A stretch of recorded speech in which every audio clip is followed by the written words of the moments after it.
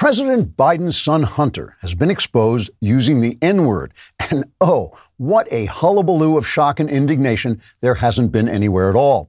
Hunter's repeated use of the foul racist slur appeared in text to his white lawyer, in which Hunter also referred to God as a, quote, fictional character from the imagination of the collective frightened, unquote, which may explain why Hunter is unafraid of eternal damnation, even though he apparently uses the N-word almost as freely as he uses anti-gay slurs, prostitutes, crack cocaine, and his father's influence.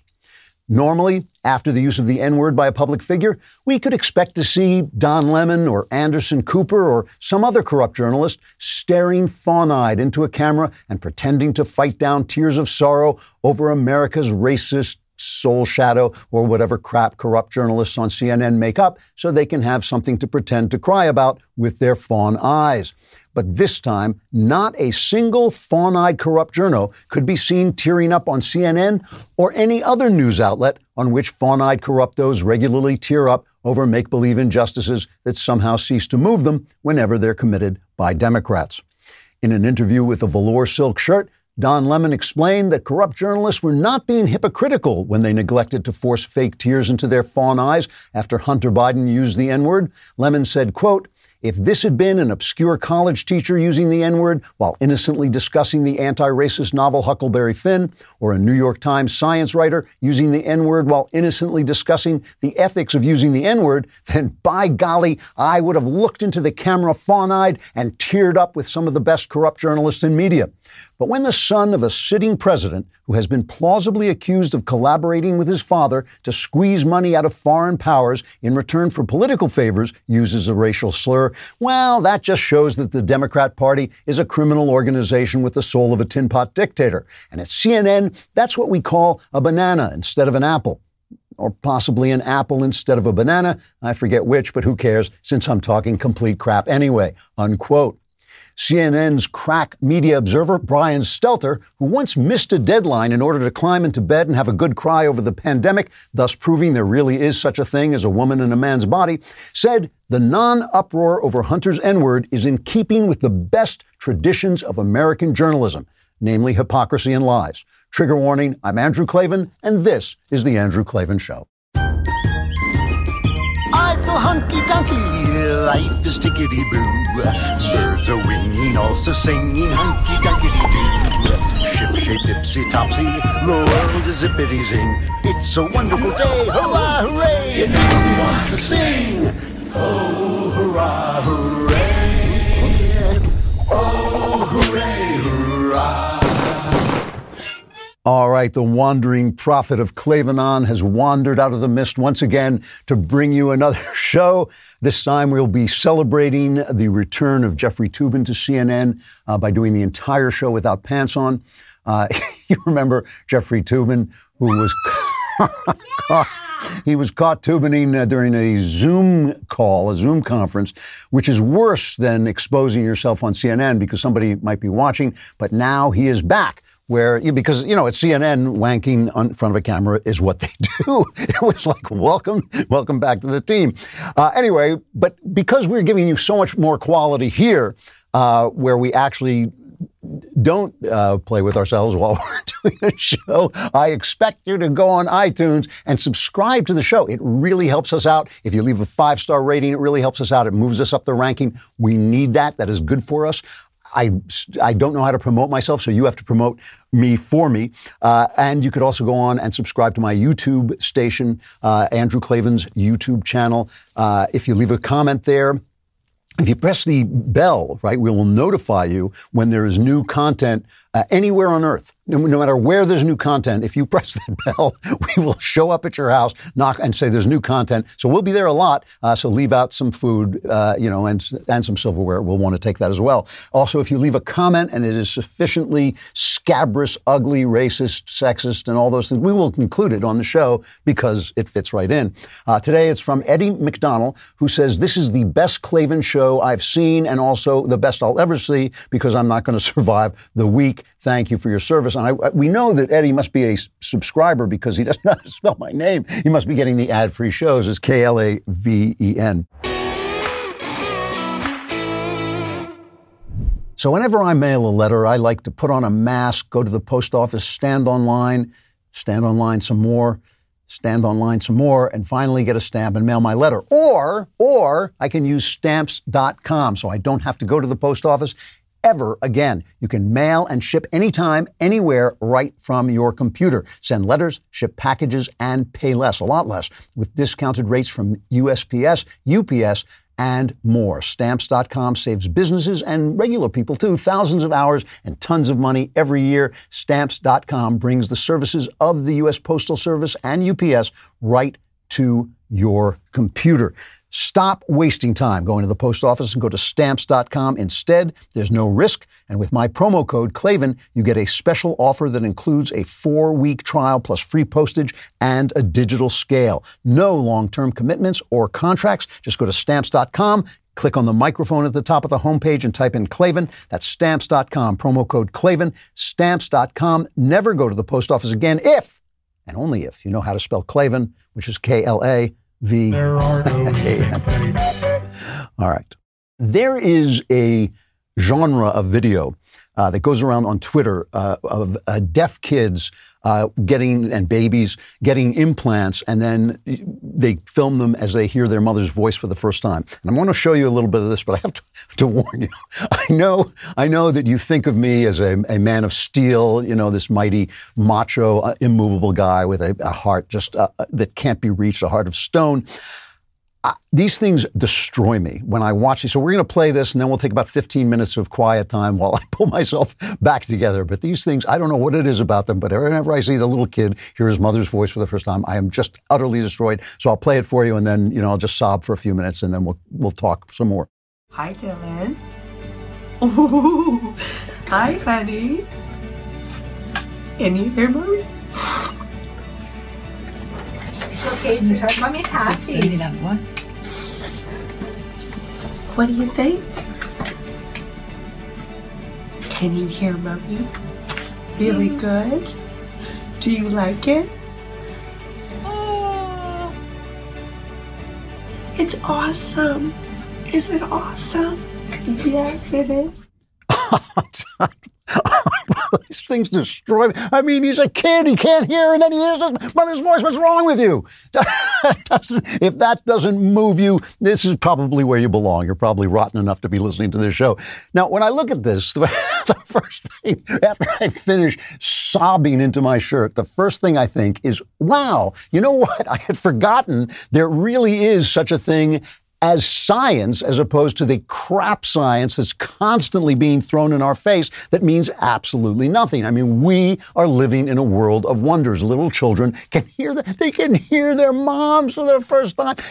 I'm carrying a phone in my pocket. If Shakespeare would have killed me to get his hands on this phone that has all the information in the world. The Trump vaccine, which Joe Biden is now taking credit for, the Trump vaccine happened so fast because within seconds of some guy coughing, they had the genome. I mean, we didn't even know what a genome was before. Now they have the genome. They build this thing. When they give you this vaccine, the old vaccines, they used to when people had, smallpox, I think it was, they would scrape flesh off the guy and inject that and you got the smallpox and then that made you immune. This doesn't even do that. They just give you the little signal from the RNA that tells your body you have the disease without actually giving you the disease, and it affects your body at such a deep level. It changes your T cells so that now you're not going to get the disease. You won't even get the variants. A lot of the variants are coming out, and the vaccine works against them too. This stuff is a miracle. It is a miracle, and we don't think about it.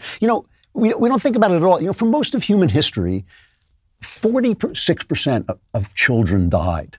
46% of children died. Half of your children died. I mean, this when you think about like the great people, I'm a big fan of Wordsworth. His children, his beloved children, dropped off like flies. They just disappeared, and they must have been living in a constant state of trauma and grief. Right around the late 1800s, like falling off a cliff, right? The invention of science, the invention of medicine, the idea that, I have a good idea. Let's wash our hands before we deliver a baby, because they couldn't see germs. They didn't know they existed. And right there, like the death rate of children just dive bombs. By 1950, it's 27%. It's halved. Today, it's 3 to 5% around the world. But in a country like America, a modern country, it would be nothing almost, except for abortion. So we kill babies ourselves. We've become worse. But the science has been amazing. It is science. It is just a miracle. And we should think about it. We should think about the fact. But the problem is we have to compare the science to, and I'm going to use a technical term here, crap science, which is what we keep getting hit with all the time on the news. They just hammer us with the news, and they use the authority in the same way the New York Times uses the authority of what it had because it was a newspaper once, and it's now no longer a newspaper, but it uses the authority of the newspaper, even though it's leftist tripe. In the same way Yale uses the reputation it had when it was a great university instead of now when it is a leftist cesspit. In the same way, science uses the authority, the politicians use the word science to take the authority that it gets from all the miraculous things it has in fact done and uses that to try and sell leftist garbage. There is no existential threat from climate change. There is zero existential threat from climate change. Climate change is going to cause some problems. We caused part of the climate change, probably. It's unlikely that we did all this stuff. It's not that. It's just all this AOC stuff. We're all going to die in 8 years.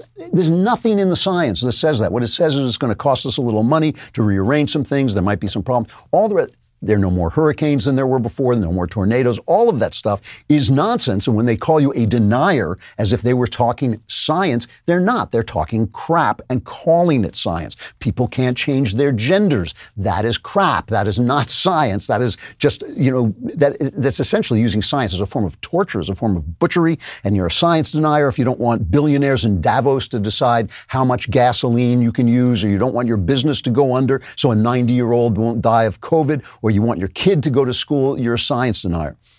And of course, the guy who exemplifies this, who is the avatar of science crap, is Dr. Anthony Fauci, who has just been, he just keeps saying now that we've seen these emails, we know that he's essentially a deceptive, manipulative, deep state actor. I think he fell in love with his own face on camera. He fell in love with being on camera.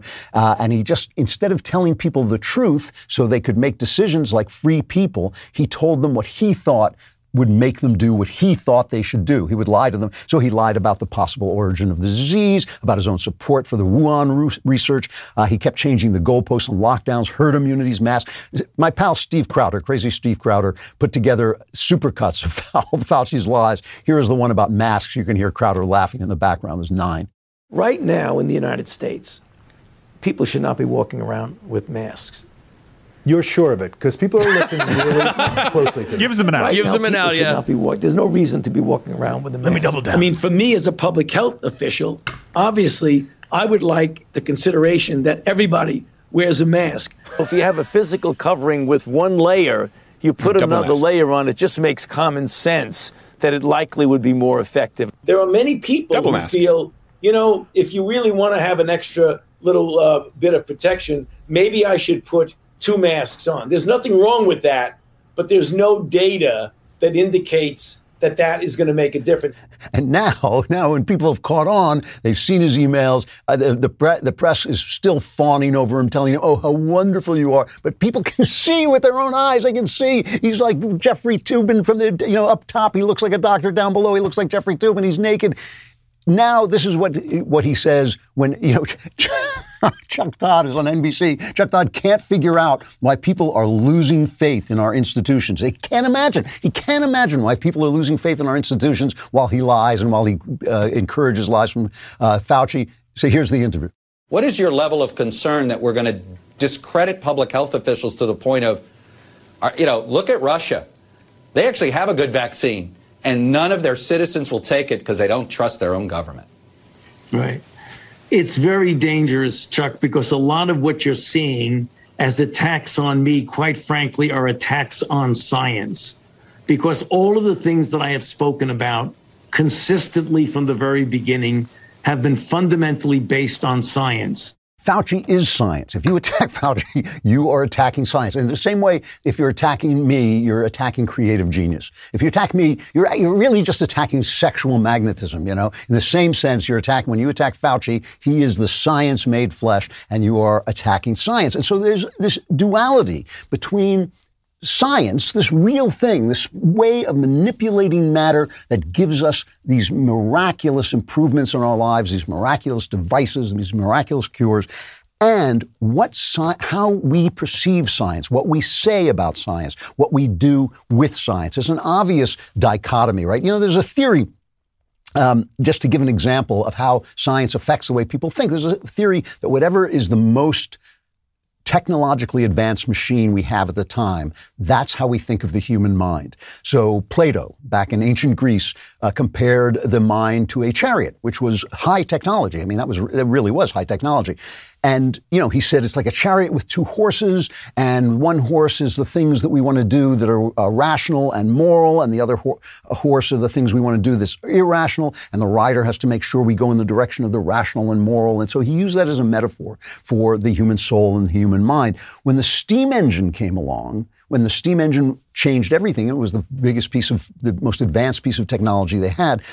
It made sense that we started to have like Freudian theories where essentially the mind was depicted as having this pressure from below. Things got repressed, and that repression of like sexuality and eros, that repression caused energy to come up and caused us to do other things like paint pictures and make governments and build civilization because we had repressed our sexuality. It was like the mind was a steam engine. And today, obviously, we talk about computer, we talk about software, and things were hardwired, but our software is this. We can change the software, but if you're hardwired to do something, all that stuff.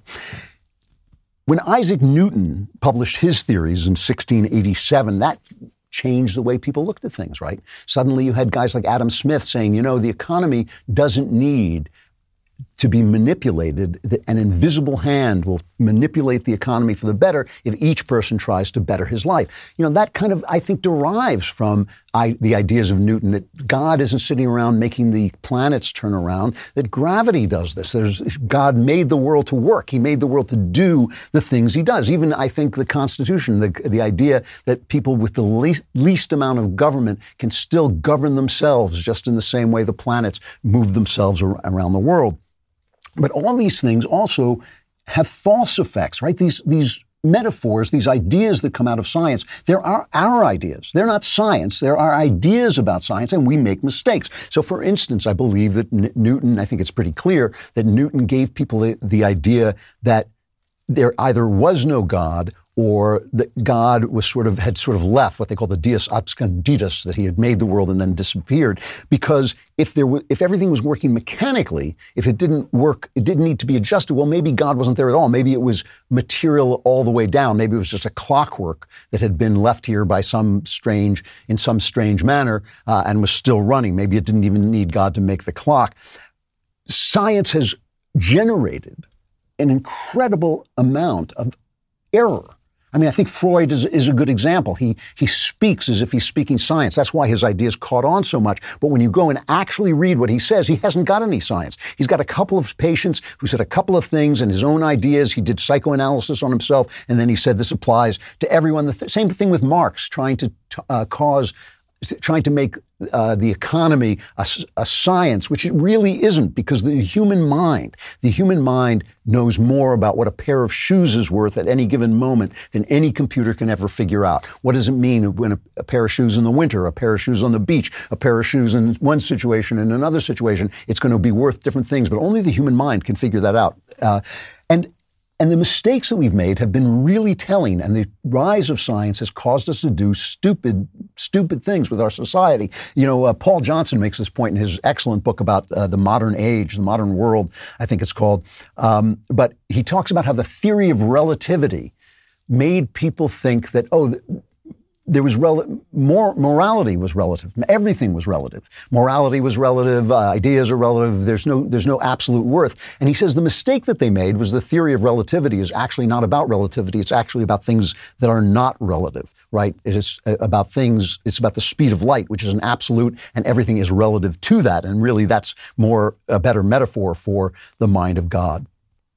This whole idea the whole idea that science is generated, that reason is going to guide us, that reason is the best guide we had. It's the perfect guide to all, but it's not true. It's not true. It's reasonable to say, for instance, that abortion makes women's lives easier. It's reasonable to say that you can use the bodies of non-productive people to give extra life to productive people. That's perfectly reasonable to say.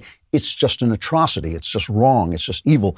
Reason is a tool. Science is a tool, but they don't guide us in moral matters, in matters of love and all the important things. They just provide information. And our bodies, our engendered mortal bodies, are engines for understanding life. You don't follow science. You don't follow the science. You lead the science with your moral sense. And even when it comes to moral guides like the Bible is a map of morality, but only we can navigate the territory, the actual human life of reality. The battle that we're in right now is a battle between globalism and nationalism. I think that's the central battle what we're having right now. It's not quite clear because we think we're battling with the left and with the right, but I think it goes way beyond that. It's a battle between those who believe that experts should run the world, those who believe in that science, reason is going to solve everything. So like Obama said, if I could just close the door, if it weren't for all this darn democracy, I could just close the door and consult with some experts and come up with the solution. And those of us who believe that the human being is a moral guide and a guide to wisdom that no machine, no reason can actually compare to. I mean, I think that we believe that a mother dealing with her child is going to do a better job than an expert on childcare is going to do with that child. We believe, there's a terrible story, just an absolute shocking story written by Abigail Schreier in City Journal. And you should look it up. It's just amazing. Abigail Schreier in City Journal. It's about this financial consultant in Seattle. And he's a faithful Muslim guy. And he's got kids. He's got 4 kids, I think. And she calls him Ahmed, but that's not his name. It's not his real name. And one of his kids has autism. He's on the autistic spectrum. And as the kid turns 13 and he starts to have problems in school and problems with girls, he gets very upset because he can't quite break through and connect like a normal kid. And he starts to get suicidal. So they take the kid into the hospital. And Ahmed now gets a phone call from the hospital saying, listen, we've studied your kid, your daughter. We studied your daughter, and your daughter needs to be taken in for gender reassignment. And Ahmed keeps his head, right, because he realizes he's in dangerous waters here. And he calls up a friend of his who's a psychiatrist and a friend who's a lawyer, and they both tell him the same thing. They say, if you go into this is in Washington State. He said, if you go into this hospital and make any remark that can be taken as anti-transgender, transphobic, they will take your child away from you. They will call Child Protective Services, and these evil, sick, twisted people who are running your government in Washington State are going to take this child away from you, and he may be taken off and butchered in this horrific Nazi trans operations that they do on children, and you'll lose him. You'll lose control. By the law, according to the law, you will lose control of your child, and they will be free to turn him into a girl, which is kind of, it's like a horror movie. It's like a horror movie. So Allah bless this guy, right? This guy is a faithful Muslim, and may Allah's light shine upon this guy. He does something I'm not sure I could have done. He keeps his head, and he goes into the hospital and he says, absolutely, we're going to take this boy in for gender reassignment right away.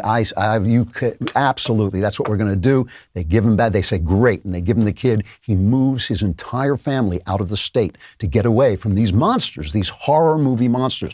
That's the fight we're in. See, the fight we're in is whether you believe that a man of faith, a loving father, is going to do the right thing by his son, or whether you believe your stupid ideas are science. I'm science. That's like what Fauci said. I'm the science. If you believe that you are the science, you are the expert, that you, who never met this kid before in your life, you are going to decide that your sick mind that has imposed this absolute horror show on the universe that has nothing to do with reality, you are going to have the say over everybody. And that's the global vision. The global vision is that the experts in Davos or wherever we put them, at the UN, wherever we put them, are going to make the decisions for you. You don't even have to elect these guys. You can elect your local guys, but they're not going to have any power. It's going to all be done for you at the top. This is why the world is becoming a global place. There's nothing we can do to stop that. The world is going to be a global place. I have a cell phone. You have a cell phone. I was in Afghanistan, got a call from Hollywood. I picked up the phone and it was like, hi, I want to talk to you about that script. I can't talk to you now. I'm in Afghanistan. This is a global world. It is going to be a global world. But the question is, what values will it have? Is it going to be a global world of competing nations where like this is a country of competing states where our ideas, Western ideas, have a chance to triumph over others? That is what I want. What I want is a global world that has been colonized by the West. I want a global world where where Western culture rules. I am in favor of colonialism, not violent colonialism, not conquest colonialism, but competitive ideas, a world of ideas competing, nations competing, where the best ideas win, because I know then we will have a global world, but it will be a global world run by Western standards, and that's what I'm looking for. So is your love life in the doldrums? It's probably because you're not going to rockauto.com. And I know what you're saying. You're saying, rockauto.com, isn't that where you can go on your computer and get inexpensive parts for your car? Well, yes, it is, but that makes you look so intelligent that you don't instead get in your car and pretend to drive down. Your car's not running, so you can't drive down to the auto parts store. So you pretend to drive down there and pretend your car has a part. No, go on rockauto.com.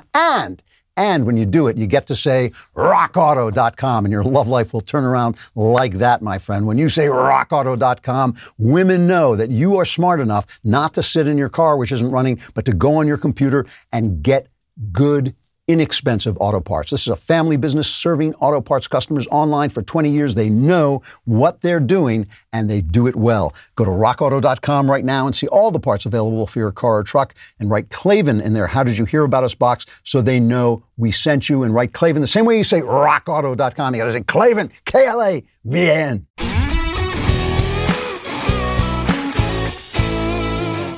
The idea of colonialism, true colonialism, of ideas is what is driving the left insane right now, because it's happening whether they like it or not. It's actually happening in spite of them and through them. And I'll show you what I mean, because a lot of times it's really good to step back for a minute. I like to think, what is this going to look like in 100 years? What's it going to look like in 1,000 years? And it's going to look very, very different, right? You're going to see things happening in a very different way. I have this theory.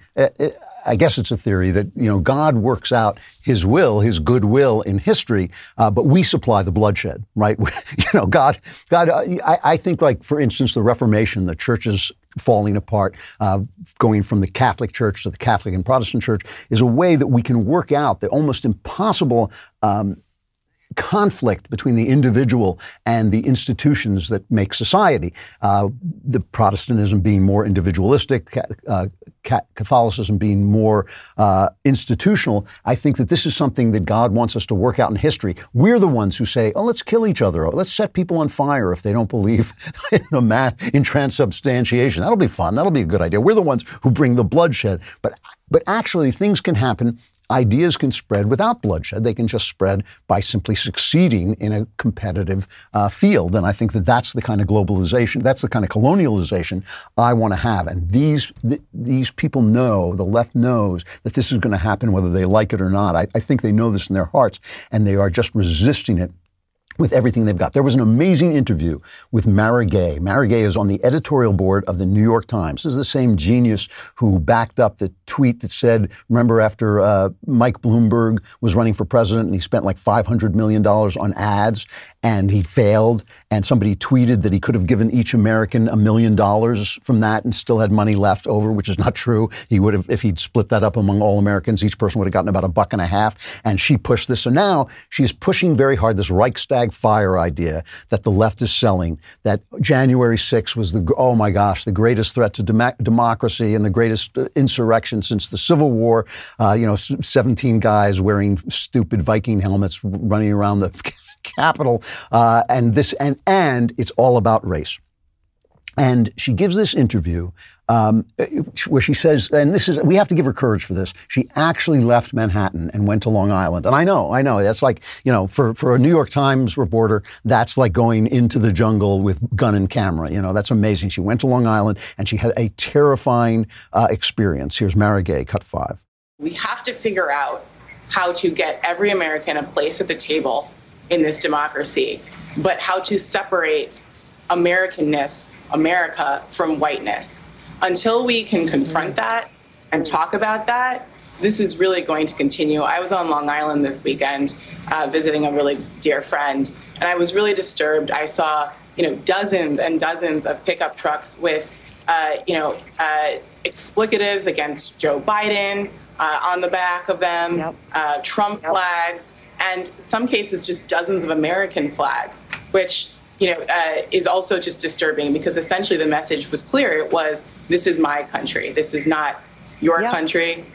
I own this. This is right after Memorial Day, so she's very disturbed by those American flags. We're celebrating the memory of those people, many of them maybe even from Long Island, who went out and died so that Mary Gay could say the stupid stuff she says. But she's disturbed by seeing these American flags. Now, obviously, the right just climbed down her throat for this, but the New York Times, a former newspaper, defended her. They said the New York Times editorial board member Mary Gay's comments on MSNBC have been irresponsibly taken out of context. That's why I played as much of them as I did.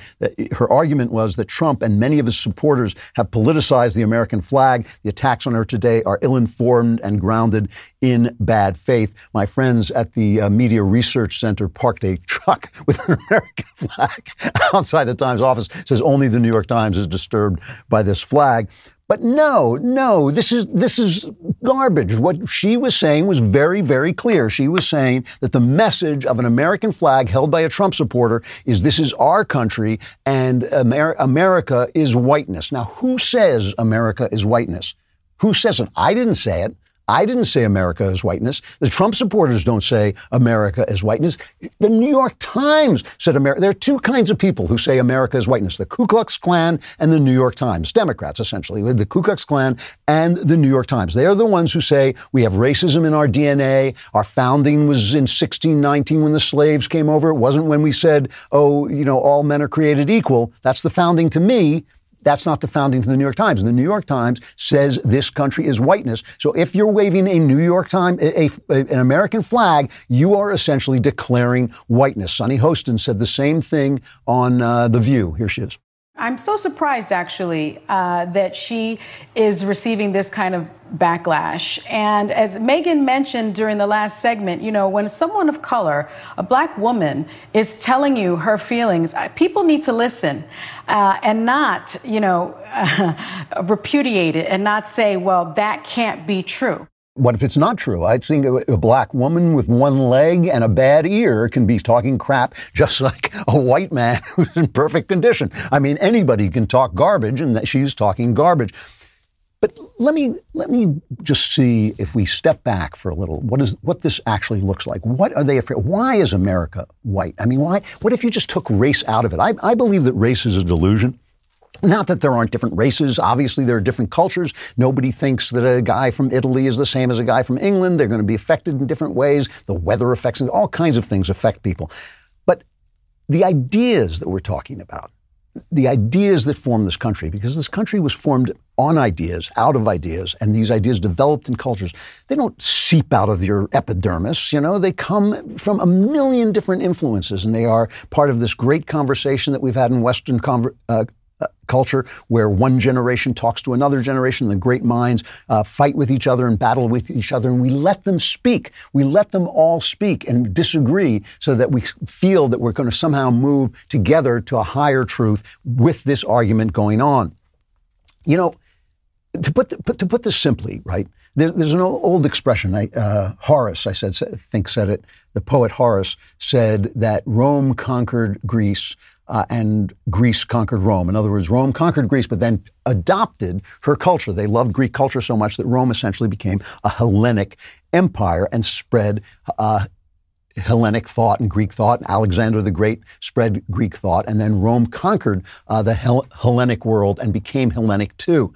But then Christianity conquered Rome, right? Rome became a Christian country, and then the barbarians, the German barbarians, who were the illegal immigrants of their time. Rome spent a lot of money trying to kill off these barbarians who weren't even trying to get into Rome. They were just passing through, and Rome was so afraid that they were going to come that they went out and attacked them and kept getting beat. And these, the people who think that everything is race race should remember that Rome thought the German tribes were a lesser race, and yet the German tribes, after Rome fell, went on to conquer Rome and then become the countries of Europe. But in fact, just in the same way that Rome conquered Greece and Greece conquered Rome, the German tribes conquered Rome and Rome conquered them. They became Romanized because they became Christianized. They became Christian, and becoming Christian, they got all these cultures together, right? They got Greek culture and Roman culture and Jewish culture. All of these things formed the countries of Europe.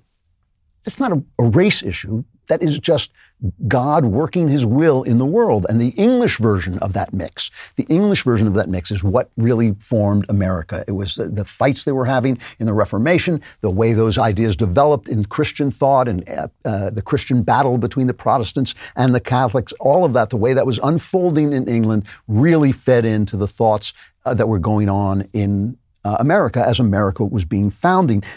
And so when you come into America and you become an American and you start to adopt American ideas, whether you like it or not, you are being colonized. You are being colonized by ideas. You're being conquered by Greeks and Jews and Rome and Christian and English values. All of those things are becoming you. They're becoming who you are. So when a person of any color, of any religion, of any stripe at all, is asking for equality, is asking for freedom, is asking for respect as an individual made in the shape of God.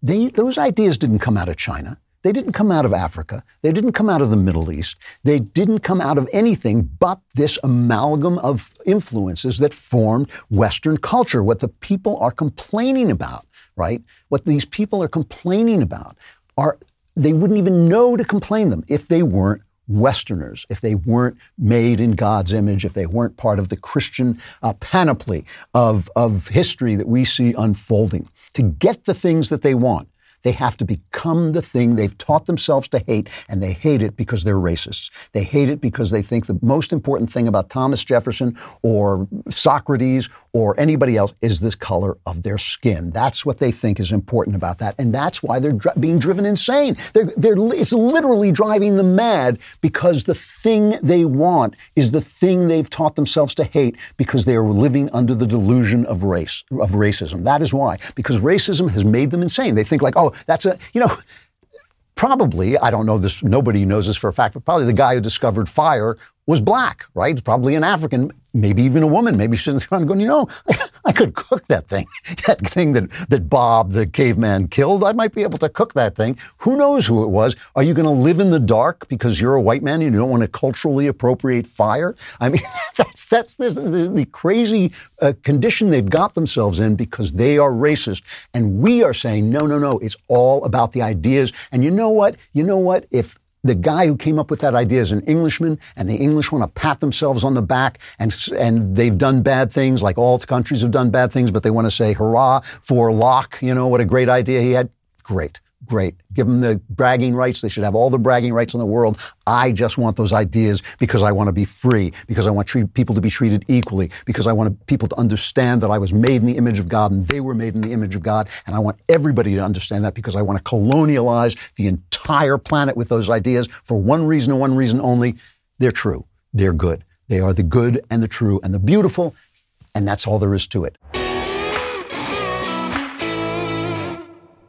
So I'd like to tell you that I have Ring security on my home, but I have no home. I have nowhere to live. I'm going from one Airbnb to another, but every night I go to sleep and I dream that one day soon I will be able to move into my new home and put a Ring affordable whole home security system in there. It is so easy to install. You can do it yourself, and it's never been more important to be able to see who's there and what's happening anytime around the house, inside or outside. And with Ring security, all you got to do, no matter where you are, all you got to do is look at the app on your phone. You can see who's there. You can talk to them. You can find out what they want and just feel safe, that your home is safe.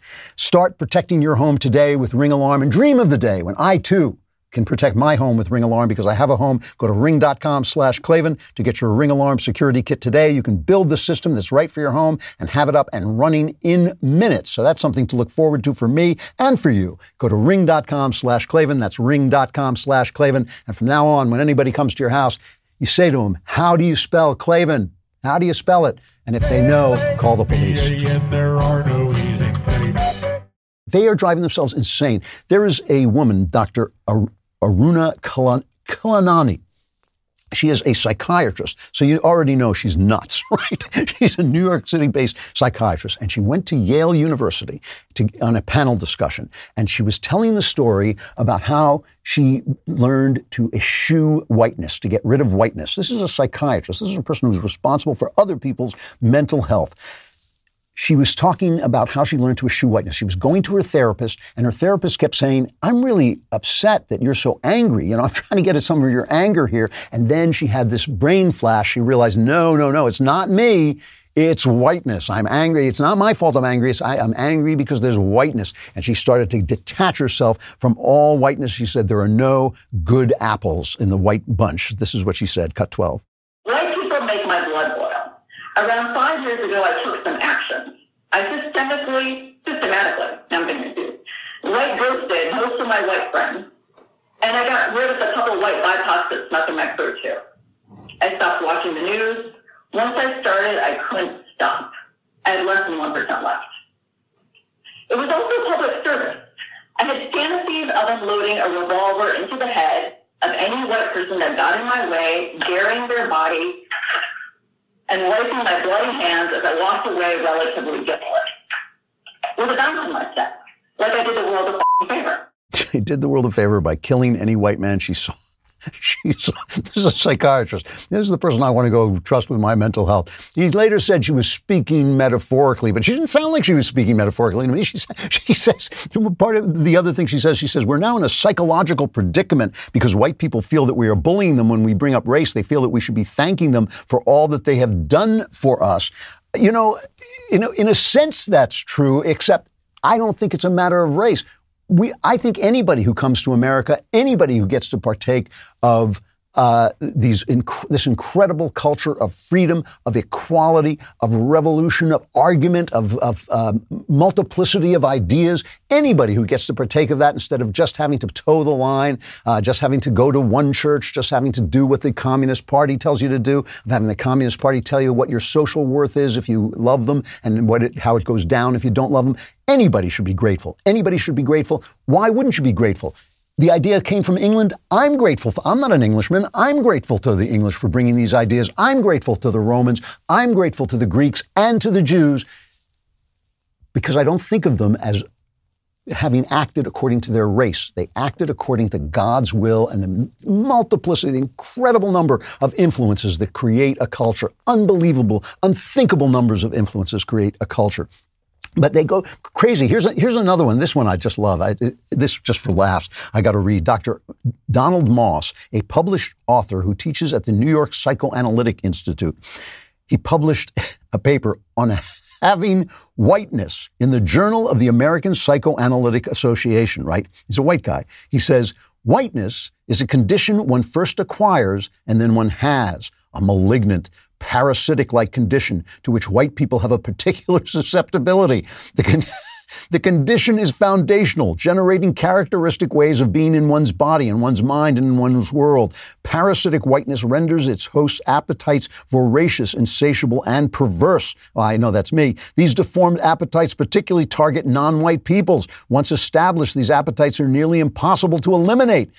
You might as well enjoy them then, I guess. Effective treatment consists of a combination of psychic and social historical interventions. In other words, you have to explain. They've driven themselves insane because racism is a lie. Racism is a lie. If you were made in God's image, if you believe we were made in God's image, the Bible doesn't say white guys were made in God's image or black guys. It says everybody. Everybody was made in God's image. And if you believe that, you know that racism is a lie. And once you start to follow that lie, you're in this bind because you hate people of a certain color, white people, right? And yet the culture that you're living in, that you're thriving in, that you're demanding serve you by giving you its goodness is a white culture. If you put the race aside and say, it's a culture that came from all these different places, and so what? That's great. Good for them. They're the ones who happen to be the carriers of these great ideas. They're the ones who happen to be the conduits of these good ideas. And now I'm going to drink those ideas down to their dregs and live an American life. And what a lucky SOB I am,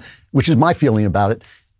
you can't say that because you're a racist. So you have to hate them, and you want to become the thing you hate. And that is what is driving them out of their minds. And the only solution is what I've come to call the great forgetting. You know, this thing where we're going to forget Christianity, and we think that's going to let us free to go into the future, but it's just bringing us back into the past. Because once you let go of the truth, all you've got is lies, and lies have been around forever. Once you let go of Christianity or Christian culture, of Western culture, of freedom and equality and Christianity, essentially the underlying values of Christianity, once you let go of that, there's no post-Christian world. There's only going back to the pre-Christian world. And that's the world we're in, a world of like sexual confusion, a world where babies are sacrificed for the happiness of adults, a world where racism has become hip again. You're right. You just hate whiteness instead of blackness and you're good. If I can, and as I always say, the devil doesn't care who does the hating as long as the hating gets done. You have to have this craziness. In California, they want to pass a law that says that when you teach mathematics, you can't teach mathematics because mathematics are too white. And so they say that, white supremacy culture is in the mathematics classroom. If you focus on getting the right answer, if you focus on thinking in a linear fashion or showing your work, all of that is white. Upholding the idea that there are always right and wrong answers perpetuates objectivity. And that's racist because that's white too. So in other words, you have to forget the truth itself. You have to forget reality itself in order to solve this bind they're in. If they just let go of the racism, life would be a celebration for them. There's this guy I saw, and I want to play this for you just so you get a chance to hear it. Mark Robinson, Lieutenant Governor of North Carolina. He is now running for governor, which is funny because he's a great big black guy, and the current governor, he's the lieutenant governor. The current governor is this piece of Wonder Bread. He just looks like a piece of bleached Wonder Bread. He's a Democrat, but this guy is a Republican. Here's the speech he's making to people. He was talking about 9/11 and how the firemen ran into the danger to do the right thing. Here's what he says. We've got to run to the trouble, folks. And what is the trouble? The trouble is the Biden administration that is seeking to turn this country into a socialist hellhole. The trouble is Antifa that wants to roam the streets and beat you into submission. The trouble is Black Lives Matter that claims to care about the lives of black people, but has turned a blind eye while violence in black communities are taking lives at a genocidal rate. They've turned a blind eye. That's where the trouble is, and that's what we've got to run to. And we've got all the right in the world on our side. And there ain't no reason to be afraid. And there ain't no reason to not take the challenge dead on. Because I'm going to tell you who we come from, folks. We don't come from some weak, jellyback, spineless people. That's not who we come from. None of us. And it doesn't matter what color you are, what nation your folks hail from, how much money you got. We all share the same name. We are Americans. See, I get letters. I quite frequently get letters. Why don't you care that we're being replaced? Why don't you care about this move to take America away from white people? Why don't you care that we're, being inundated with not? And I don't care. I don't care. I'm not worried about it. I'm not worried about it at all because I don't believe in racism. I do not do race. If that Mark Robinson, if he is not my brother and my fellow American, nobody is. Nobody is. And what I see in this world is God working out his idea, teaching us his ideas through history, and we bring the bloodshed, and we bring the hatred, and we bring the bigotry, and we bring the racism. Let that stuff go. Let that stuff go and start to deal with the ideas, start to search for the truth, start to understand what makes people thrive, what brings them closer to God, what makes them happier, what makes them free. Start to think in those terms, and all of the madness goes away. All of the anger goes away. I want to colonialize the world with Western culture, but I want to do it by simply showing how much joy and success that culture creates. Hey, Father's Day is coming up. I always forget to remind my children that they have to send me some expensive gift. Or, you know what would be great? A MyPillow. MyPillow is a great gift because MyPillow products, they don't go flat. You can wash and dry them as many times as you want, and they maintain their shape. They're made in the USA, and they are incredibly comfortable. And I know this because I never sleep, and I'm lying on my MyPillow and thinking, hey, this is incredibly comfortable. If I slept, I would be asleep by now. If you don't have a MyPillow or know someone who doesn't, now is the time to get one, and especially if it is your dad and you want to show him what a wonderful thing dads are. You know, you want to get a MyPillow because this is a great time to do it, because for a limited time, MyPillow is offering their premium MyPillows for their lowest price ever. You can get a queen-size premium MyPillow, which is regularly $69.98. You can get it for only $29.98. That is $40 in saving. That is a good deal. Now is the time to buy. Not only are you getting the lowest price ever, but they are the best Father's Day gift you can think of. Go to mypillow.com and click on the radio listeners square and use promo code DailyWire. You will also get deep discounts on all MyPillow products, including the Giza Dream bed sheets, the MyPillow mattress topper, and MyPillow towel sets. Or you can call 800-951-7163. Again, use promo code DailyWire. Visit mypillow.com now or call 800-951-7163.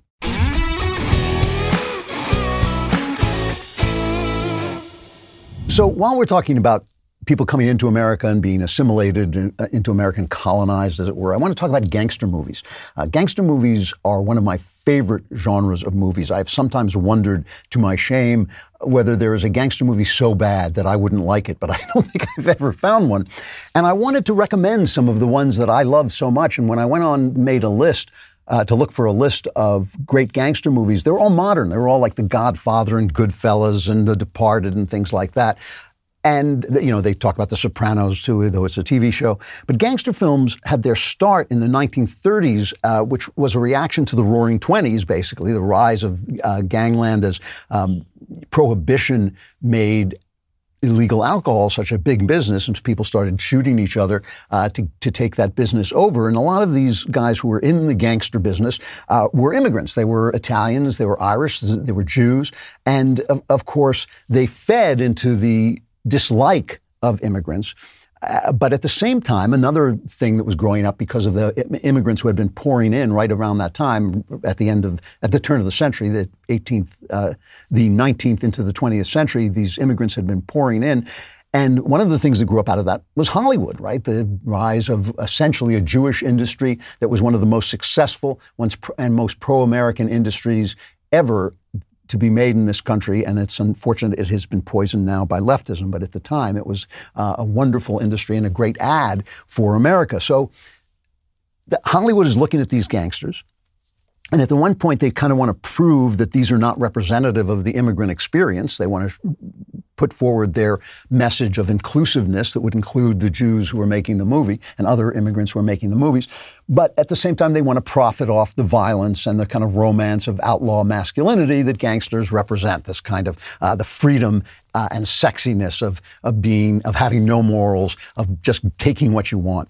And as these films started, three of the greatest films ever made were the first gangster films, three of my favorite films of all time. And you have to understand when I talk about these that you have to adjust for time. These are old movies. They are the acting is different. The timing is different. Obviously, the special effects aren't great. So you have to kind of adjust, just like when you're reading a Victorian novel. You have to sort of adjust for the different languages, and it's the same thing. One of the first, two of them came out at almost the exact same time, 1931. One of them was Little Caesar, which was the breakout film of Edward G. Robinson. I don't even know if young people know who Eddie G. is anymore. Edward G. Robinson, you may have seen him in Soylent Green. He was in that. You may have seen Bugs Bunny do the famous imitation of, see, I'm gonna take out, see? You know, and he was a great, great actor, made a living as a gangster, hilariously, of course. He was a very cultured Jewish gentleman who spoke like 7 languages. But Little Caesar was based on a novel, a really good novel, by the way, a really fun novel by W.R. Burnett. It was directed by Mervyn LeRoy, one of the great early directors. He directed I Am a Fugitive from a Chain Gang. He helped produce The Wizard of Oz. He was responsible in a lot of ways for the success of The Wizard of Oz. And the problem they have with these pictures is they wanted to give you lectures about how bad it was to be a gangster, but they also wanted to capitalize on the fun, violence, and sexuality because this is before the Hays Code. So they could still have people sleep together. They could still have women in states of undress. They're quite sexy pictures, although not this one particularly, but they are very sexy pictures. But they wanted to show you that these guys were guys who wanted to make it good. And when in the first scene of Little Caesar, Edward G. Robinson, who plays Little Caesar, is in this diner, and it looks very much like that famous painting you may have seen, Nighthawks, which was painted about 10 years later, and it was said to have been inspired by a Hemingway story called The Killers, which was also a gangster story. So it's possible this scene was also inspired by The Killers, since it looks very much like this scene. And Eddie G is talking to his pal. They're both petty gangsters in this outlying area, and Eddie G is talking about how he wants to be in the big time, and this is what he says. Yeah, money's all right, but it ain't everything. Now, be somebody. Look hard at a bunch of guys and know that they'll do anything you tell them. Have your own way or nothing. Be somebody. You'll get there, Rico. Yeah. You'll soon. Joe, this was our last stand in this burg. We're pulling out. Where are we going? East. Where things break big. Things break, see? And it's really great. The guy who he's with says he doesn't want to be a gangster anymore. He wants to be a dancer. And you hear that and you think, that's the craziest thing I've ever heard. But in fact, George Raft, who became a famous gangster movie star and is in one of these pictures as well, George Raft started out as a dancer and also was a driver for the mob and then went on to become a actor playing gangsters in the movies. But you can't help identify with the guy, right? He wants to make it big. He's class. He doesn't have class, but he wants to have class. He doesn't have power, but he wants to have power. He is capitalism without values. I'm always saying that right-wingers took a really bad turn. They took a wrong turn when they started pushing capitalism without underlying values, saying that capitalism was going to solve everything. This is a picture of capitalism without values, but you root for him even as he rises up and then, of course, falls. And all these movies end the same way. They all rise to the top and then they fall and get killed. And he had this the famous last line as he's lying dead. He says, "Mother of mercy." His name is Rico. He says, "Mother of mercy, is this the end of Rico?" One of the most famous lines in movies. At the same time this was being made, Jimmy Cagney was breaking out in his picture, Public Enemy. And right afterwards, they would make a picture together. And in Little Caesar, there's an idea that Rico is gay, that he doesn't like women. He really has a very powerful relationship with another guy. The author of the book, Burnett, complained that he had been turned gay in the film, which he wasn't in the book. But in Public Enemy, Cagney brings this sexual dynamism to his gangster character. He's an Irish gangster, and he has the mom who wants him to go be good and the good brother who's doing things the right way. But he just wants everything, and he wants it now. He's a violent, angry guy, but he finds a girlfriend, and they're living together. They're not married, and he finds a girlfriend, and he finally just gets sick of her because he's about to fall in love with the platinum blonde. And this is one of the most famous scenes in early movies. I mean, this must be one of the 10 most famous scenes, but it made Cagney a sex symbol, okay? She's nagging him. Mae Clarke plays the girlfriend, and she's nagging him, and he goes off on her. You got a drink in the house? Well, not before breakfast, dear. I didn't ask you for any lip. I asked you if you had a drink. I know, Tom, but... Well, gee, I wish that... Hey, you go down wishing stuff again. I wish you was a wishing well. That I could tie a bucket to you and sink you. Maybe you found someone you like better.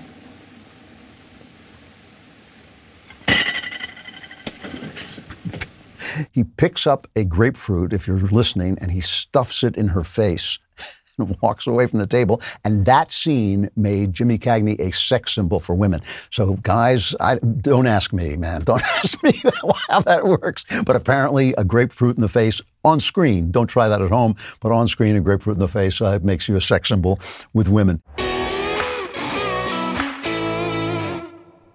So you know how much I love my Raycon earbuds, and just that tune that they play when you turn them on gets stuck in my head. So we wanted to find the tune. Our producer Rob was looking for the tune, but we couldn't find it. So I'm going to sing the tune for you. Now I have a beautiful voice. You'll love this. It goes, Raycon, and that's how you know that you are going to get great sound over your earbuds. They have a noise canceling aspect. They look terrific. You don't look like an insect when you wear them. They look great. They feel even better. They come in a range of cool colors and with customizable gel tips included for a comfortable in-ear fit, which is really good for me because I have strangely shaped ears. Listen up. Raycon's offering 15% off all their products for my listeners. Here's what you got to do to get it. Go to buyraycon. That's BUY Raycon.com/Klavan. You get 15% off your entire Raycon order. And it's such a good deal. You want to grab a pair and a spare. That's 15% off at buyraycon.com/Klavan. Buyraycon.com/Klavan. And you want to say, how do you sing Raycon? It's Raycon, but how do you spell Klavan? Ha! Caught you. It's Klavan. The problem that they had with these films was that these films, and people were complaining about this all the time, and they would try and give it a moral, ending, but it was not until later when the Hays Code came in that they had to have unhappy endings. The bad guys couldn't thrive. So we see this guy, he's got all the girls in the world. They're falling all over him. He's living with this girl. He can kill anybody he wants. There's something romantic and powerful about it. And they would try and put these things like Little Caesar begins with those who, a little card that says those who live by the sword, die by the sword. And then there's this film, Scarface. And Scarface is directed by one of the greatest, this is, again, at the same time, and it's all before the code. Scarface, I think, I guess it's maybe 34. It's a little bit later, 33. Scarface is directed by the great Howard Hawks, one of the greatest of all American directors, Bringing Up Baby, Only Angels Have Wings, His Girl Friday. It just goes on, The Big Sleep, Red River. I mean, he was just a great, great director. And it has Paul Muni in it. And Paul Muni was an actor very much ahead of his time, almost a Brando-like actor. And he plays a guy based on Al Capone. He plays him as almost like an animal. He plays him as this Italian gorilla almost. But still, he has this charm and he has this way with women. And Hawks loved tough talking dames. He loved tough talking dames. And they were called, the Howard Hawks woman was a tough talking dame. And here is Paul Muni as the gangster, making it up to, what's her name, Penny or something like that? Poppy, I can't remember. Here it is. Every time I see you, you look better. That's a cute hat. Please, my stockings. What's the matter? Well, don't do that, Tony. They're brand new. Hands up, eh? No, feet. You know, I know lots of girls. Redheads and blondes and all kinds. They all like me. Yeah, you're pretty good, eh? I'm the best. Are you gonna eat by any chance? I'm not hungry. Except for you. You got something I like. Yeah, I'm nice with a lot of dressing. You work fast, don't you, Tony? No, say, I've been waiting a long time. I'm crazy for you. Everybody say Tony Camonte, he's a big shot. He's got everything he wants. Yeah, I got everything but what I want. You understand? I love the sexuality of her saying, get off my stockings, and we can see his hands. And she says, hands off. And she says, you mean feet. In other words, he's playing footsie with her under the table and she's afraid he's going to tear her stocking. Now, you guys may have seen Scarface with Al Pacino. That is dedicated to Howard Hawks and the other writer on this film. And it steals a lot, including the weird, incestuous relationship between the gangster and his sister. But here they have this problem, right? People are complaining. The Hays office is the threat of the Hays office, the threat of a code of behavior imposed on the movies is already looming over the movie business, and they want to avoid it. They do not want to get what they called the church ladies. That's what they called them. They don't want the church ladies on their back because they're afraid this code of conduct will be imposed on them and they won't be able to make sexy, violent films like this. And these films are getting the church ladies upset. So they're always putting messages in them. And the messages are real in the sense that the movie industry wants to put forward the idea that we shouldn't accuse all immigrants of being gangsters. But at the same time, they're sort of balancing off the fact that it's very romantic, dramatic, and sexy to see these guys make love to all these different women and kill anybody who gets in their way. So they have this scene with a cop where the newspaper man wants to talk about this gangster because he's a colorful character. And here's the cop's response. This fella, come on. What about him? A story. Public's interested in him. He's a colorful character. Colorful? What color is a crawling louse? Say, listen, that's the attitude of too many morons in this country. They think these big hoodlums are some sort of demigods. What do they do about a guy like Camonte? They sentimentalize, romance, make jokes about him. They had some excuse for glorifying our old Western bad men. They met in the middle of the street, high noon, waiting for each other to draw. But these things sneak up and shoot a guy in the back and then run away. I guess you're right, Chief. Colorful. Did you read what happened the other day? Car full of them chasing another down the street, broad daylight. 3 kiddies playing hopscotch on the sidewalk, get lead poured in their little bellies. When I think what goes on in the minds of these lice, I want to vomit. And by the way, this is what real cops think about real gangsters. It actually is. I've talked to a lot of cops. This is exactly the way they get furious that they are romanticized in the movies because they know them. They know they're animals. They know they kill innocent people, and they just get furious about it. But at the same time, they're having that scene and sending that message. They're also making the film glorifying them. So then they also have this other scene, which I just love, where they have a meeting between the town fathers. What are we going to do about organized crime? And they've got the Tommy guns are coming in. What is going to happen? This is cut 28. Don't blame the police. They can't stop machine guns from being run back and forth across the state lines. They can't enforce laws that don't exist. Then it's up to the federal government to do something about it. You're the government. All of you. Instead of trying to hide the facts, get busy and see that laws are passed that'll do some good. For instance? Pass a federal law that puts the gun in the same class as drugs and white slavery. Put teeth in the Deportation Act. These gangsters don't belong in this country. Half of them aren't even citizens. That's true.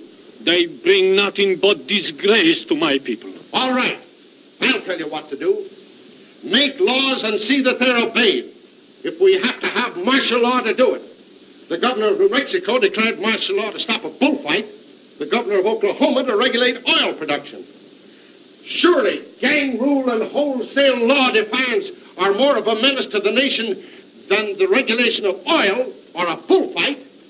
The Army will help. So the American Legion. They offered their services over 2 years ago, and nobody ever called on them.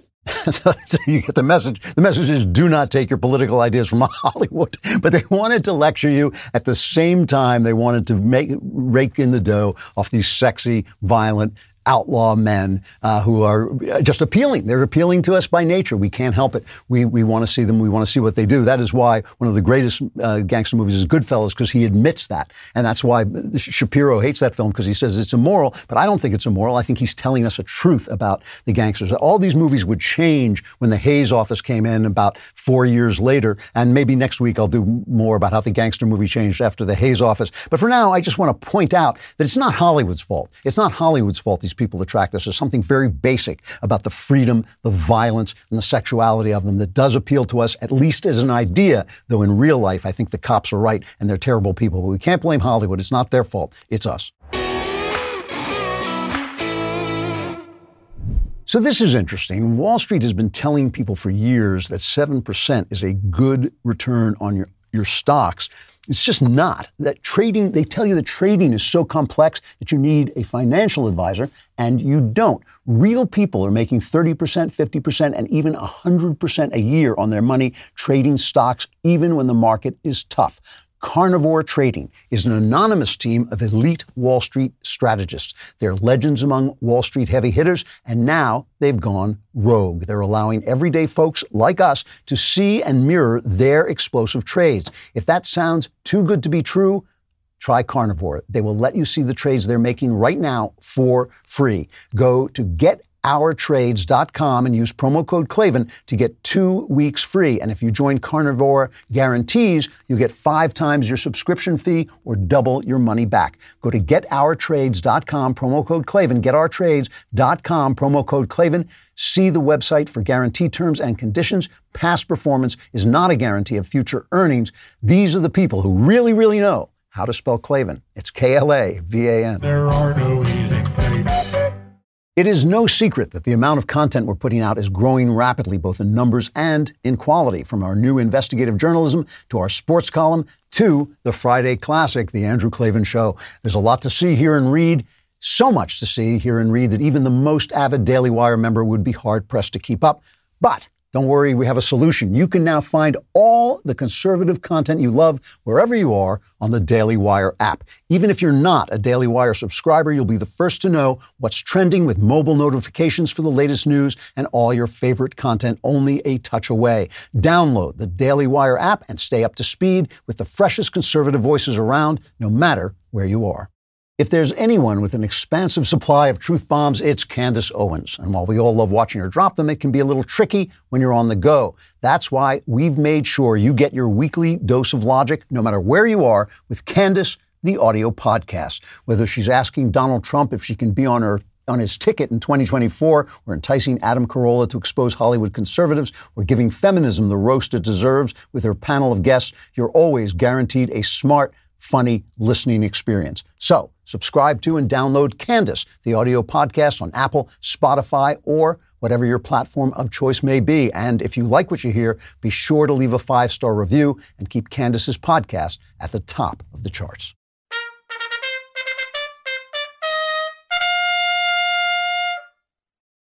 So as you know, we like to occasionally drag this show out of the muck of white supremacy and hatred and bigotry in which we usually wallow by bringing on an intelligent and sophisticated guest. Unfortunately, we couldn't do that this week. So I brought on my son, Spencer Clavin, no relation, who just happens to be a brilliant podcaster himself. His podcast is called The Young Heretics. If you're not listening to it, you are genuinely missing out. You're also some kind of editor at the Claremont Review Books, my absolutely favorite journal. What are you, associate editor? Or? At CRB, I am associate editor, and yes. then you are an editor at American Mind. At the American Mind also, yes. You're a busy guy. I am a busy guy. I have no idea how I got in here. I sort of... I told security to stop you, but there's nothing. I have hardly the faintest recollection of the last 30 minutes even. Somebody put makeup on. I mean, hard to say. Shoveled you in. Yeah. You wrote a piece. Now, this is on the American Mind Substack. Right. Yes. That speaks, this is something that is very dear to my heart, very close to what I'm thinking about all the time. I'm just going to read you, you've read it, but possibly some. But again, I may have forgotten. This is like the first graph. It says, what a strange feeling there is in the air, the feeling of two worlds on parallel tracks. Use whichever metaphor you like. We are living in two Americas, watching two different movies, or else some of us have woken up and realized we are living in the Matrix. For me, it seems as if there is an old world, definite and imposing, but brittle and frail, and a new world, vital and dynamic, but fledgling and uncertain. There is something dying and something being born. I feel exactly the same way. What's being born? Well, right. I mean, many people feel this way, right? This is why I wrote the piece. I've heard this sentiment in the air a lot, and part of the problem, I think, with talking about it is that when things are being born, when they're new, they're kind of hazy in outline, right? I mean, you don't really know who your baby's going to grow up to be until it sort of reveals, and that's kind of how I feel about all of these conversations that are happening, like in red state legislatures and in group chats through direct message, and just people who are saying something is obviously terribly wrong. We're obviously going through a crisis in this country. Our institutions are falling apart. They're crumbling under the weight of their own rot. Let's build something else. And a lot of times the something else is kind of hectic. So here's an example that I didn't talk about in the piece, but is really, I think, emblematic for me. And that's cryptocurrency, right? All of these new Bitcoin, Dogecoin, Ethereum, right? I am by no means an economist, right? But even I can see that our financial system is terribly broken. And one of the ways I can see it is because a bunch of Reddit bros practically brought the whole thing crashing down around our ears not too long ago, right? You remember this. Right. They started shorting GameStop, essentially. And everybody said, oh, you can't do that, you can't do that. And they sort of responded, we're doing what everybody is doing. I mean, this is... Right. And so our financial system is obviously so financialized, so deep in debt, so that something new needs being done. And cryptocurrency is kind of an answer to that problem. We're going to sell, essentially, as I understand it, to one another these sort of secret chains of code, and that will be where we sort of root value now in the digital age, right? Because digital technology transforms everything. All our government can think to do with this development is tax it. Right. The IRS is asking for $32 million just to devote to how do we tax people's cryptocurrency. Elizabeth Warren is out here whining about the electricity that people use. This is all they can think about is how to shut this down, how to destroy. I mean, there are a million things. You could look at Bitcoin and say a million things. You could say, well, yeah, we're going to have to figure out how to integrate this into our pre-existing system, but what if you could pay your taxes in Bitcoin? What if we could integrate this somehow to make the dollar stronger, to make America's financial economy? And so I'm not saying that everybody knows the answers to these questions. I'm just saying that I'm with the guys that are trying to figure them out in real time, and not with the guys that want this to just like suck this into this vortex. Right, because there's so many people who think that the answers are going to come from the top. But what you're saying is really they're going to come from the DMs, from the little places where people have secret conversations. Yes. And I think this is right. You talk about in this article, you talk about the idea of the remnant, which is an idea you get from Isaiah. And I want to plug your translation of Isaiah, which was the work of years. It's on a website called rejoice-evermore.com, right? That's right. Mm-hmm.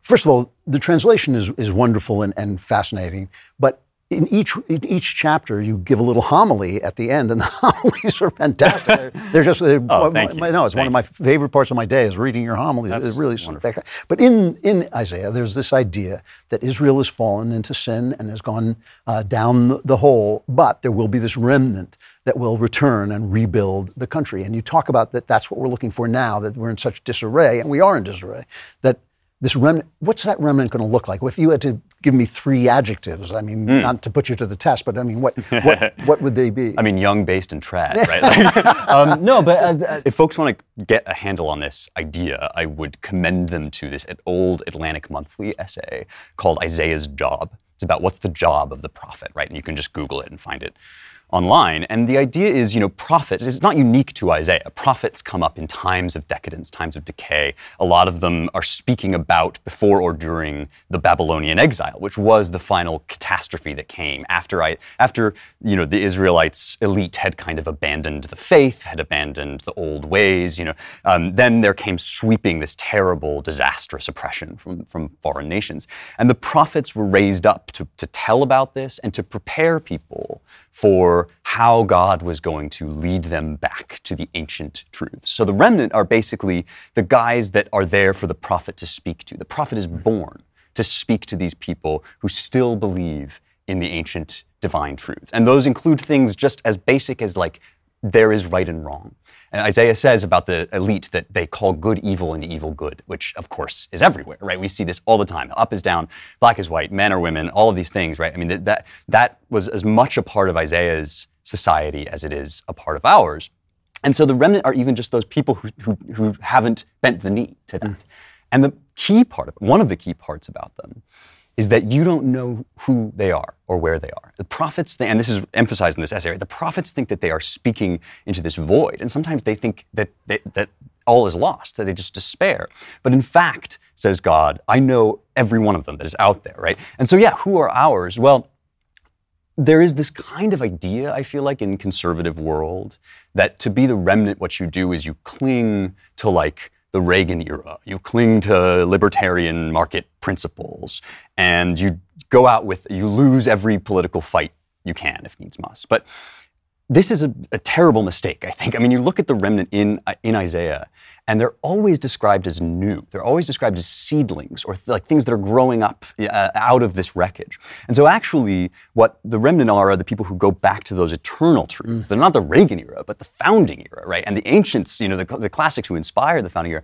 And so these notions of life, liberty, and the pursuit of happiness, rightly understood, that Declaration of Independence, those constitutional liberties, those are going to get reborn in ways that we can't even foresee, we can't imagine, because everything is changing. I've been talking about something on my show called what I call the Great Forgetting, and which is the idea that the progressives think they're progressing, but they're actually regressing. They think they're progressing to a post-Christian era, but they're actually regressing to a pre-Christian era. They're shedding the things that made Western culture the greatest culture that's ever existed on earth, that made the European culture the greatest culture that's ever existed, and they're forgetting it. I can't help feeling that there is going to be some kind of reconciliation with Christianity, or at least with religion, at least with theism, for this to come about. And I want to talk to you specifically about this. I've noticed you've got your masterpiece cake shop. Well, I knew you were going to ask me this question, so I just wanted to signal that I come in peace as you ask this question. Well, I mean, I think, a lot of this circles around sex, and I mean and that's true in the Bible too. That when people start to fall apart, they start to rape angels in Sodom, and people start to lose their way in terms of their sexual relationships and all this stuff. And there's so much of this going on, and I personally have so far kind of been disappointed by it because I'm an artist. I've lived with gay people all my life. You are a gay, your mother says. Yeah, I told her, I thought she would tell you, yeah. Conservative Christian, right? When I supported all kinds of gay rights, including gay marriage, but I find that since this decision where a couple of judges basically said, yes, now you can have gay marriage, things have gone pear-shaped very quickly. The Masterpiece Cake Shop, this is fascism, to tell an artist what he has to make on his cakes, what ideas he has to put on his cakes. This idea that children are being butchered to change their sex. Is it possible this toleration was wrong? I mean, once we stopped killing you, do we now have to bake you cupcakes? Well, you should certainly bake me a cupcake because I will eat it. No, but you do not. You do not have to bake people cupcakes, and that's why I think it was obscene what they did to Jack Phillips. And I know that there are going to be a lot of people out there listening to this conversation who hear you say I'm a gay Christian conservative and immediately say, well, there's no such thing, right? I mean, I get this a lot. I completely understand that. I understand it both because this does represent a reconsideration of some of the things we've believed for hundreds of years, right? And it's not unheard of to do that in the West, to sort of look again at, for example, ideas about slavery, right, which have obtained for a very long time and wonder whether they were quite right. And so we did go through something like that in this country. Some of it was, I would say, salutary, but I compare it to BLM, right? Black Lives Matter. You and I were living in Los Angeles, both, when the summer 2020 hit. And these people tore the country apart. I was sitting in my apartment on 3rd and Fairfax, and I watched them break into building after building as the newscasters said things like, well, one man's riot is really another man's right? Yeah.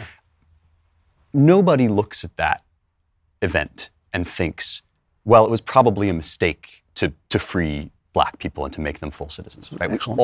We all see that, and we immediately know this is a righteous issue that has been hijacked by Marxists. And Marxists know exactly how to do this. They are very good at it. They talked about doing it all throughout the 60s and 70s, right? This cultural turn of Marxism that they were going to use to drive people against each other. They did exactly that in Masterpiece Cake Shop. I mean, this is something that people forget, right? This was not just an organic, I need a cake for my wedding, where am I going to go? This was, they targeted this man. They knew that he had refused to bake for other situations, for divorce parties, for a number of celebrations that he found immoral, which is absolutely his right as an American and as a man created by God, right?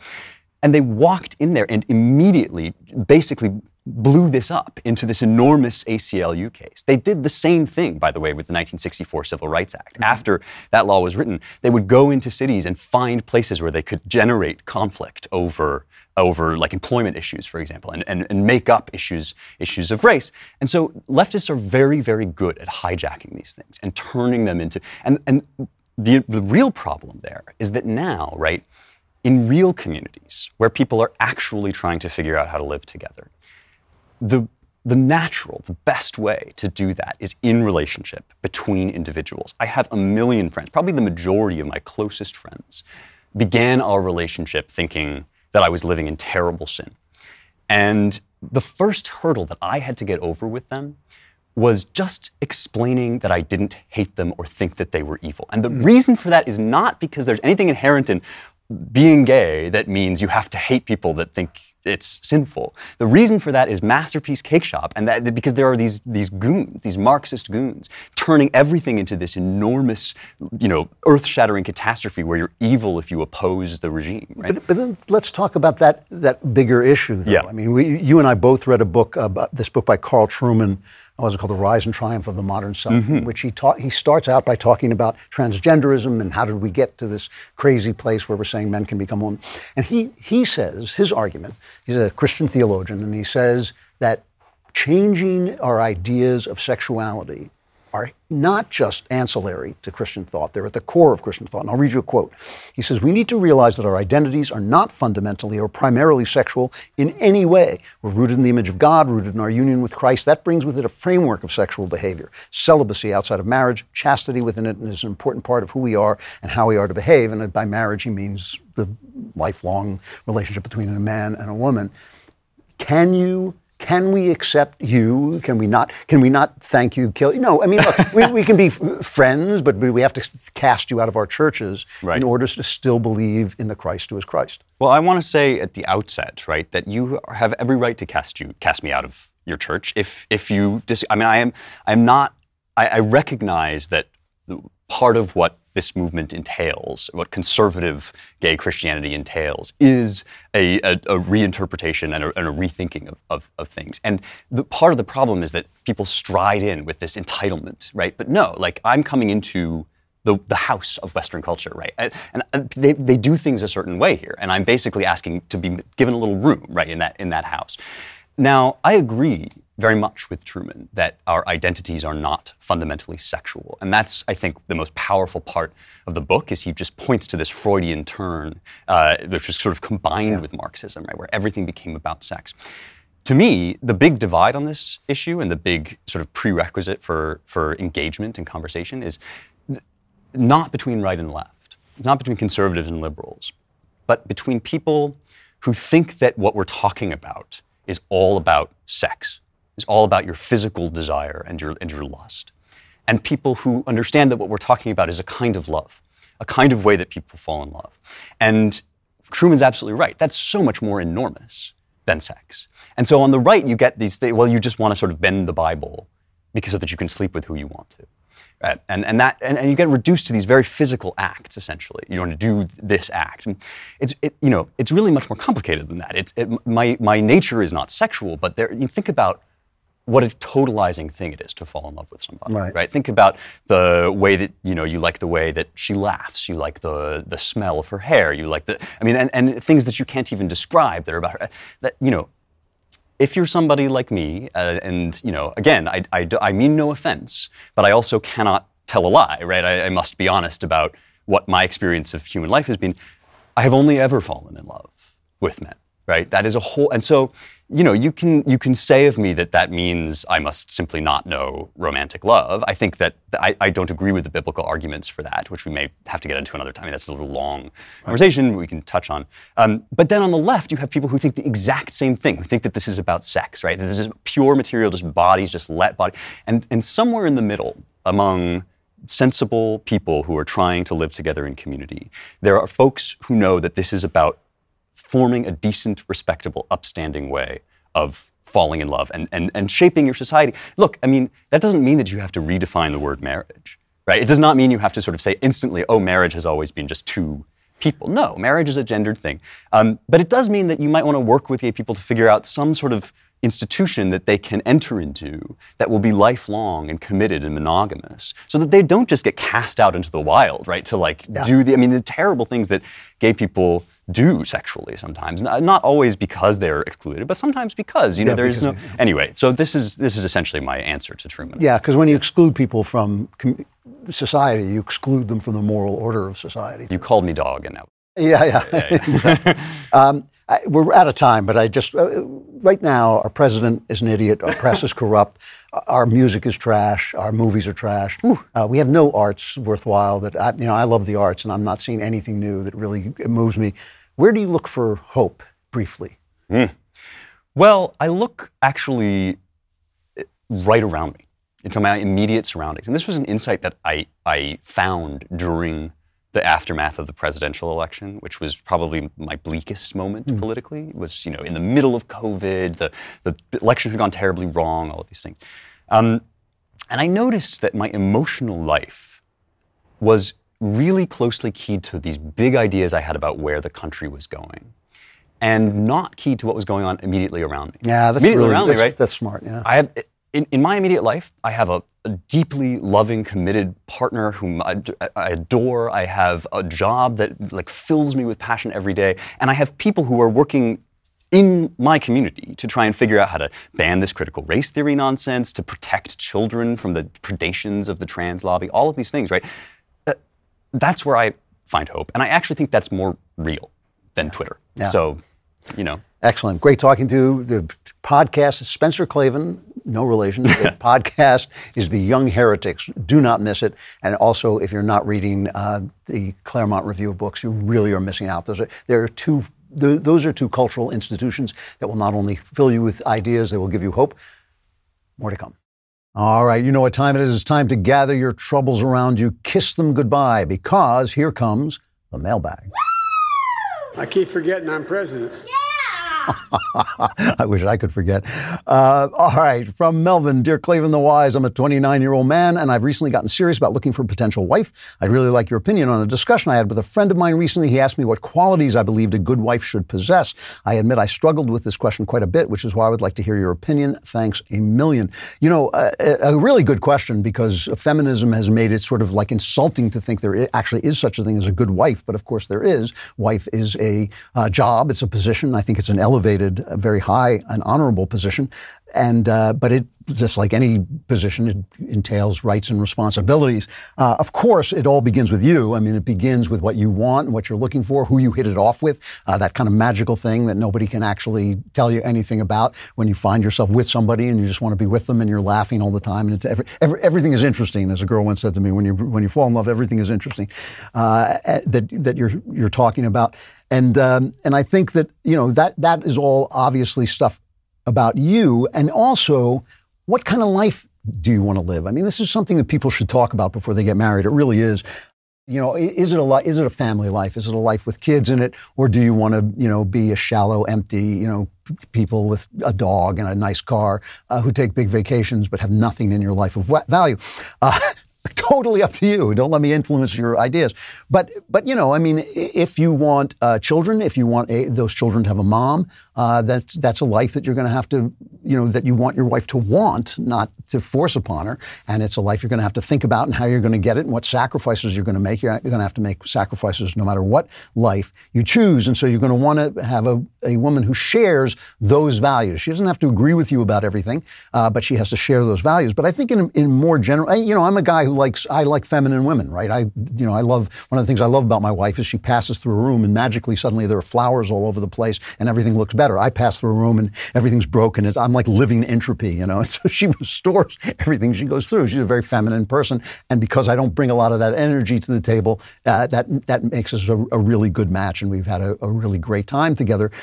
If that's not what you're looking for, you should know. And you should know you can examine your daydreams and examine the honesty of your daydreams. When you daydream about a woman, what is she like? Is that true? Would you like, you know, you might daydream, oh, I'd really like just a woman who's just dumb, you know, like, and then you think, well, no, actually that would be boring over time. You know, you can question your daydreams, question your desires. But still, I think the one thing that is really important, more than anything, is a wife should be devoted to the project that you have in mind. And that if you conceive of that project as a joint project or a project that you are mostly going to do, I think you want a wife who is devoted to it. You know, you don't want a wife who says, okay, if you want kids, we'll have kids, right? You know, you don't want that. You want somebody who knows how to talk and to laugh instead of fighting. You want to avoid drama, which is a more feminine flaw than it is a male flaw, but it is no good for relationships. You don't want drama in your relationships. You want communication and talking and affection and sympathy. But, you know, listen, it's hard for me to say because everybody likes something different, but I like women who are women. I like women who are sympathetic, tender, kind, who love beauty, who bring beauty to the table, who bring kindness to the table. And I want that devotion that I think that women are capable of that men aren't. So you have to decide for yourself, but you have to examine yourself first and know what kind of life you want. From Andrea, dear mastermind of Clavanon, this is an embarrassing question, but one I've been struggling with for 10 years of marriage. My husband has strange demands in the bedroom. Sometimes what he wants makes me nauseated. I've given in frequently, but eventually it starts a fight when I want to take a break. I'm not a prude, and I have a hard time believing most women would comply with his requests. It has gotten to the point that my sex drive has significantly decreased. That is the only thing we fight about. We have 2 young daughters. He's a good father, and I love him so much. What do I do? Do I give in to the things he wants or holds my ground? Well, the answer to this is simple, but it's not easy. And I have to tell you that just from what you say in this letter, it's hard for me to see a passage to a good outcome here, and it's certainly not an easy outcome.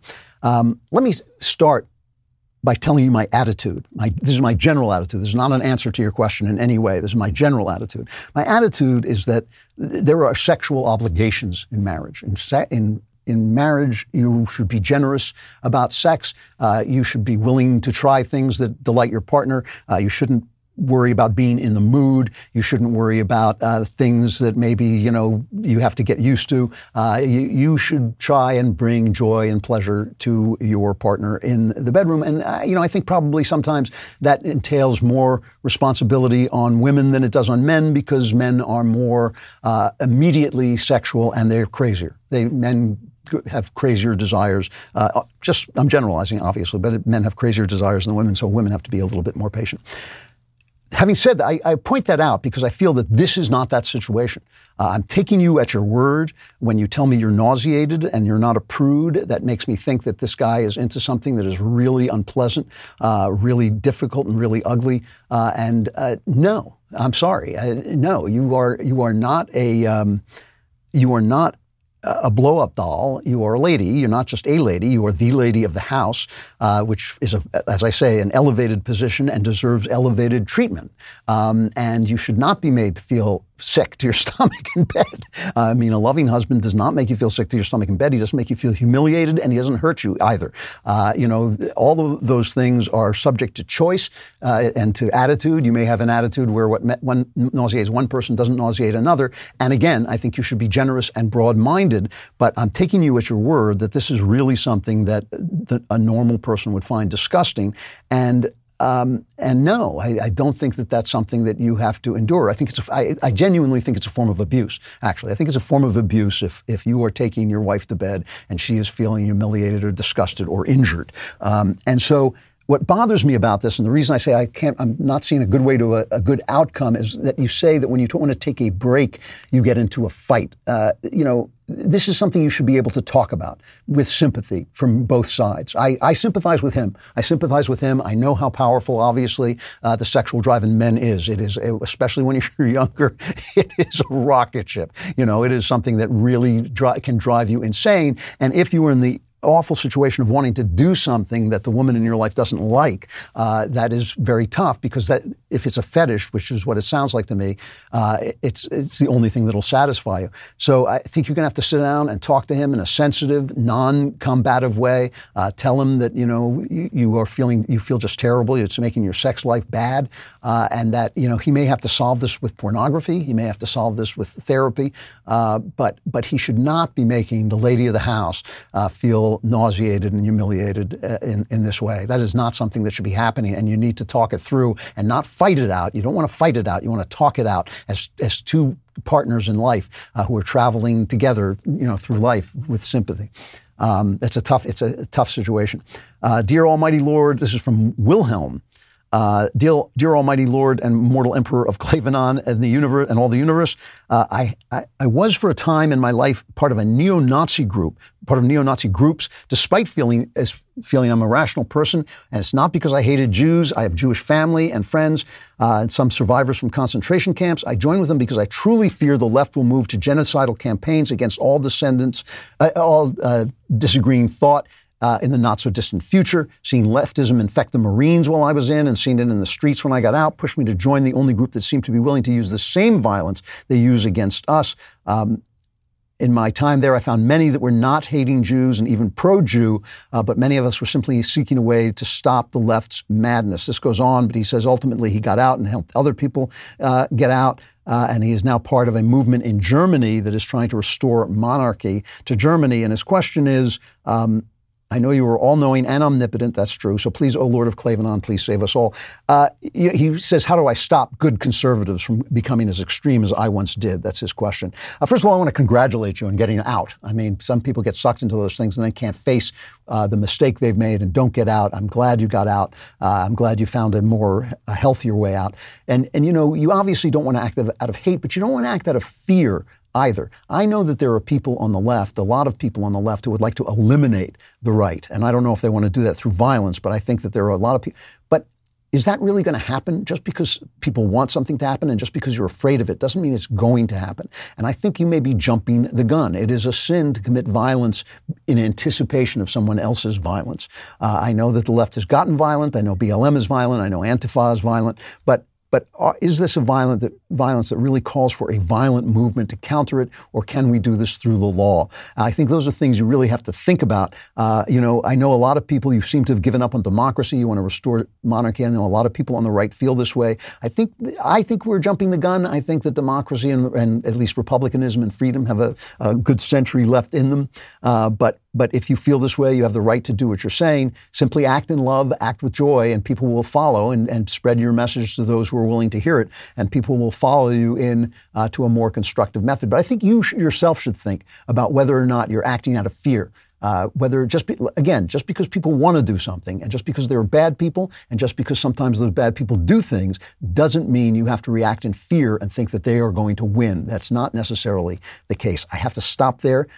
We'll be back again next week. You won't be here because the Clevelandless week is upon you. It is like a crushing darkness falling like a avalanche of a night upon you, and you'll be crushed underneath it. But if you manage to crawl through the rubble and get back here, we will be back again next Friday. I'm Andrew Klavan. This is The Andrew Klavan Show.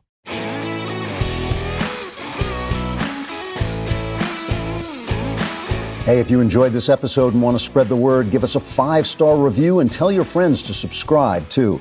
We're available on Apple Podcasts, on Spotify, basically wherever you listen to podcasts. Also, remember to check out the other Daily Wire podcasts, including The Ben Shapiro Show, The Matt Walsh Show, and The Michael Knowles Show. Thanks for listening. The Andrew Klavan Show is produced by Robert Sterling. Executive producer, Jeremy Boring. Our technical director is Austin Stevens. Supervising producer, Mathis Glover. Production manager, Pavel Vidowski. Edited by Danny D'Amico. Lead audio mixer, Mike Coromina. Animations are by Cynthia Angulo. Production coordinator, McKenna Waters. And our production assistant is Jacob Falash.